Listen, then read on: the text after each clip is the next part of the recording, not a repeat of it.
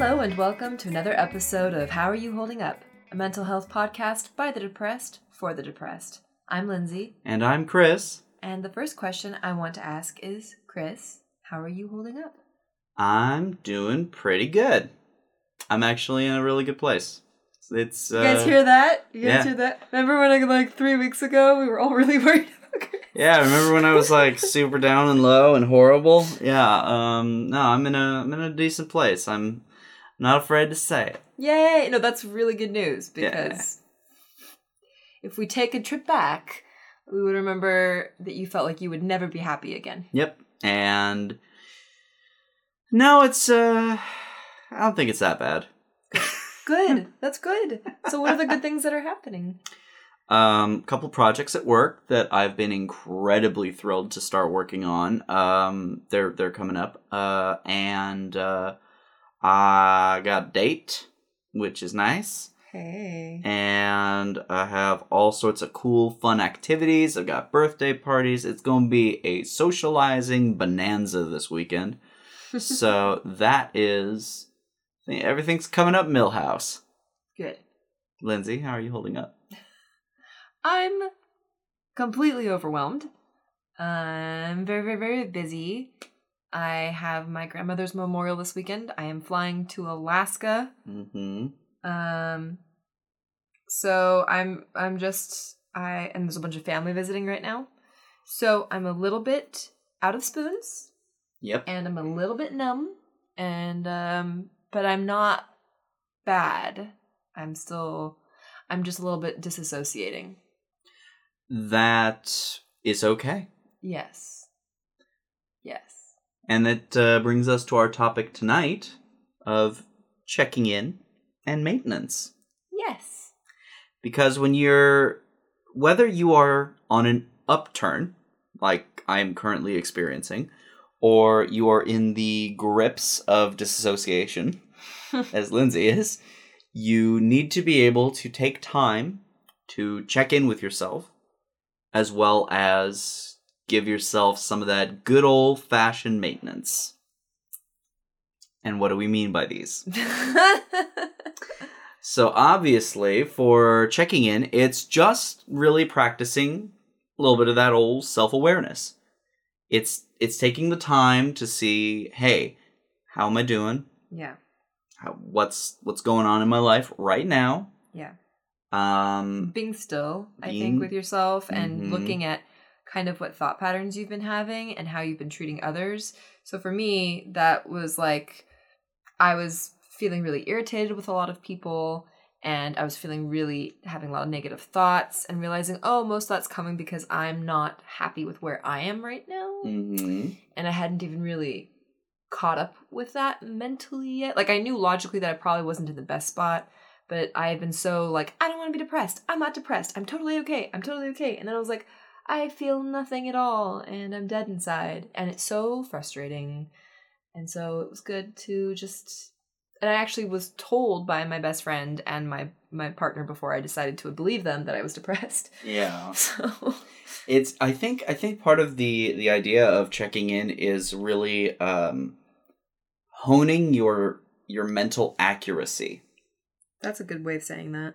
Because when you're taking that time to really focus in on yourself and you understand just where you're at, you pull yourself out of the grips of, say, I don't know, disillusionment, or maybe you're in a state of denial, and it really kind of draws focus and brings you back to the moment. Yeah, if you're trucking along like you would if you were not depressed, and let's say you're super depressed, and you want to not be. So you are ignoring it, and you're just pushing yourself along, and you feel like you're getting more frustrated with yourself, and you have less to give to your partner, and so you're like, wow, there's something wrong with my relationship because I don't feel anything for my partner right now, and I really don't like this about them, and you're feeling irritated, and no matter how much you sleep, you're not doing well, and so it's my bed is the worst, and so you start coming up with all these negative thoughts being created by not realizing you need more self-care than you usually do. Yeah, absolutely.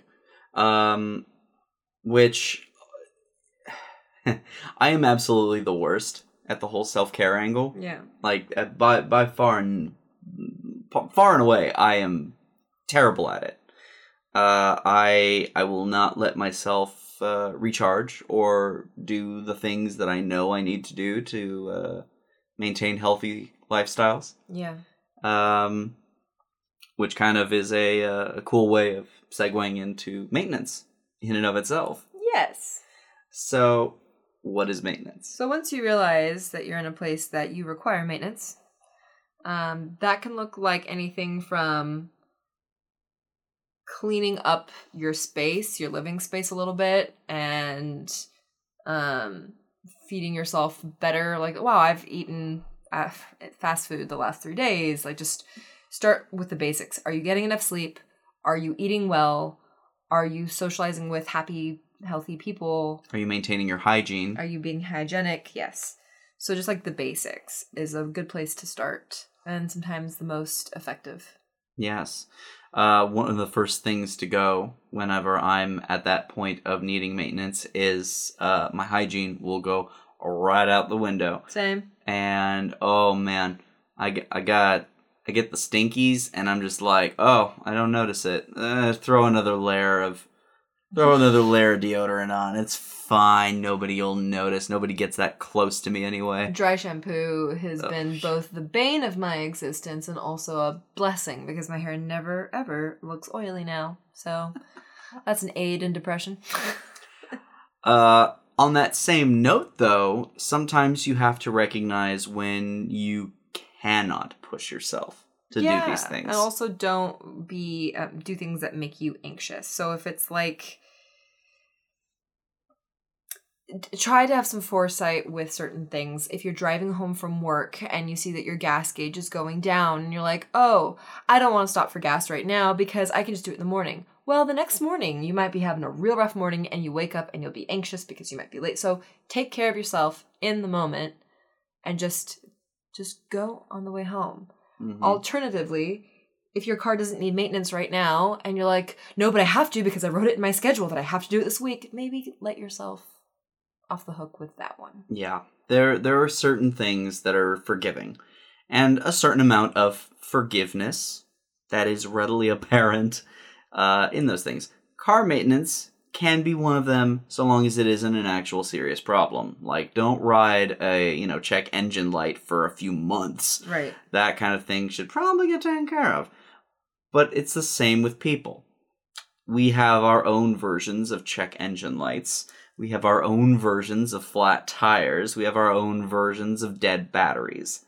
They are far and away harder to diagnose, but just as imperative to take care of when they happen. Yes.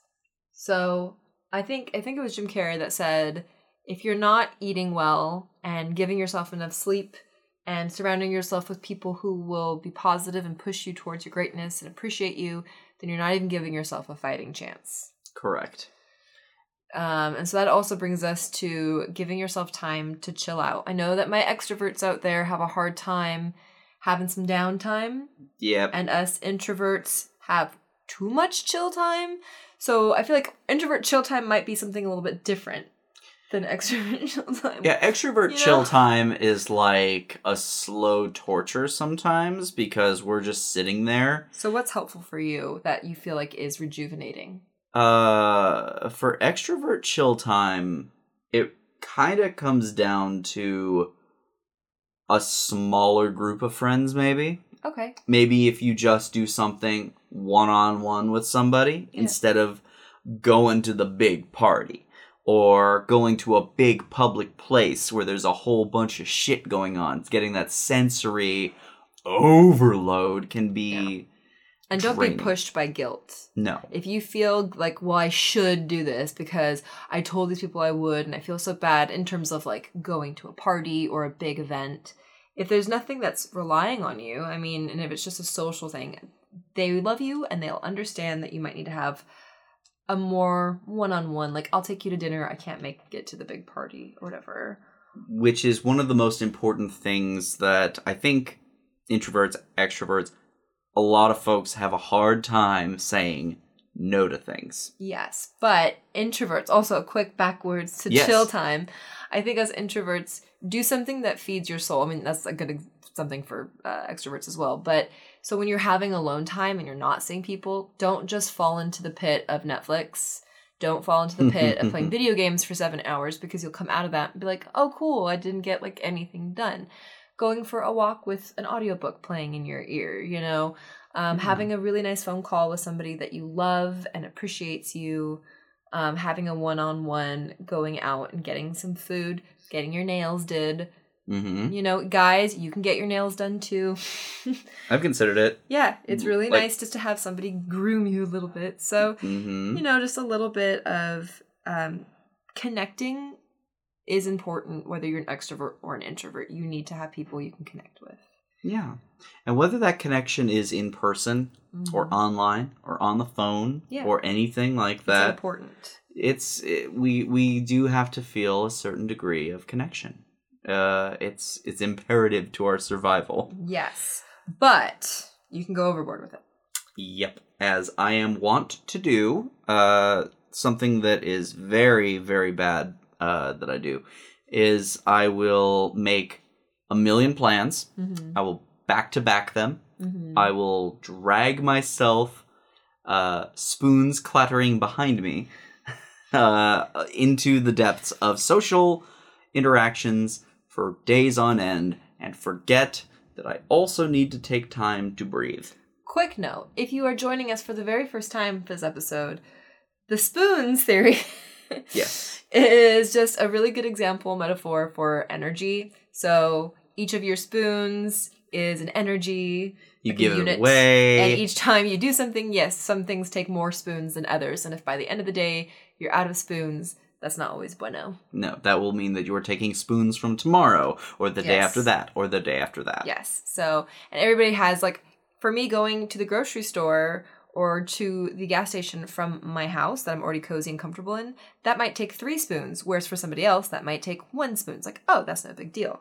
So just knowing what takes your energy. A few episodes back, I had discussed specifically, I was completely out of spoons. I could not even...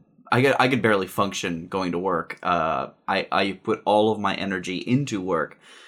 So the rest of my life had basically fallen to pieces. Yes. Not a good time. So that's the spoons.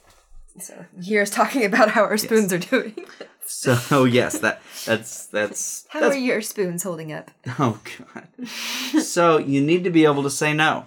That's the big thing. I knew somebody who would say yes to everything. She would completely run herself down and feel guilty because she would have to cancel last minute, which wasn't great for her friends. So her therapist said, okay, we're going to break this and you're just going to say no to everything. Anytime somebody comes up for you for an extra thing, you have to say no. And then we'll slowly start integrating yes back into some things sometimes. But it's very uncomfortable. Just in case you guys haven't done... maybe a lot of change in your life or a really big push to do something that's against your nature, change, whether it's healthy or not, is very uncomfortable. So if you're going by how something feels, that isn't always a good indicator if it's healthy or not. Because for me, some of the biggest, most healthy changes that I made in my life were very, very, very, very uncomfortable and made me doubt a lot of stuff. And then it got better.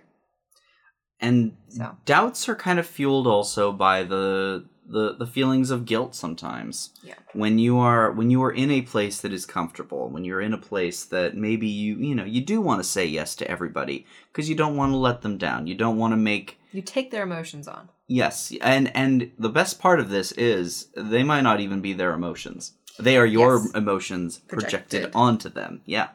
Which, not easy to get through, guys. And we get it. We do that. Yeah, we're very much trying to think about other people's feelings, how our actions affect them emotionally, and then project, well, they're going to probably react this way to this, so I have to do it this way. Because we're living in their brains, obviously. We know everything they're feeling and thinking. Obviously. / sarcasm. So, yes, check in with yourself. Do your little bit of maintenance if you need it, if you realize you're not really in a great place, or even if you are in a good place, try to maintain you're happy and healthy. And an exciting change of the episode, we also have podcast maintenance. So new and exciting news. Now that we are entering into our second year of doing this podcast, which, again, we cannot thank you all enough for being on this journey with us. We had no idea how this was going to go. We did not have any plans that we were going to make it a year. We made a list of podcast episodes ideas, but we didn't know it was actually going to happen.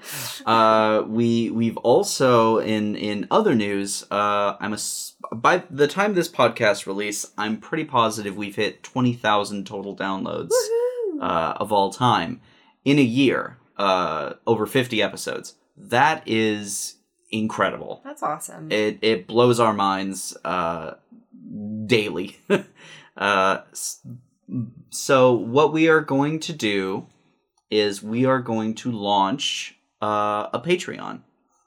If you don't know what a Patreon is, it's there's different levels of basically a subscription to us. So starting at $1, and then we've got $2.50, $5, and $10. But let us be perfectly clear.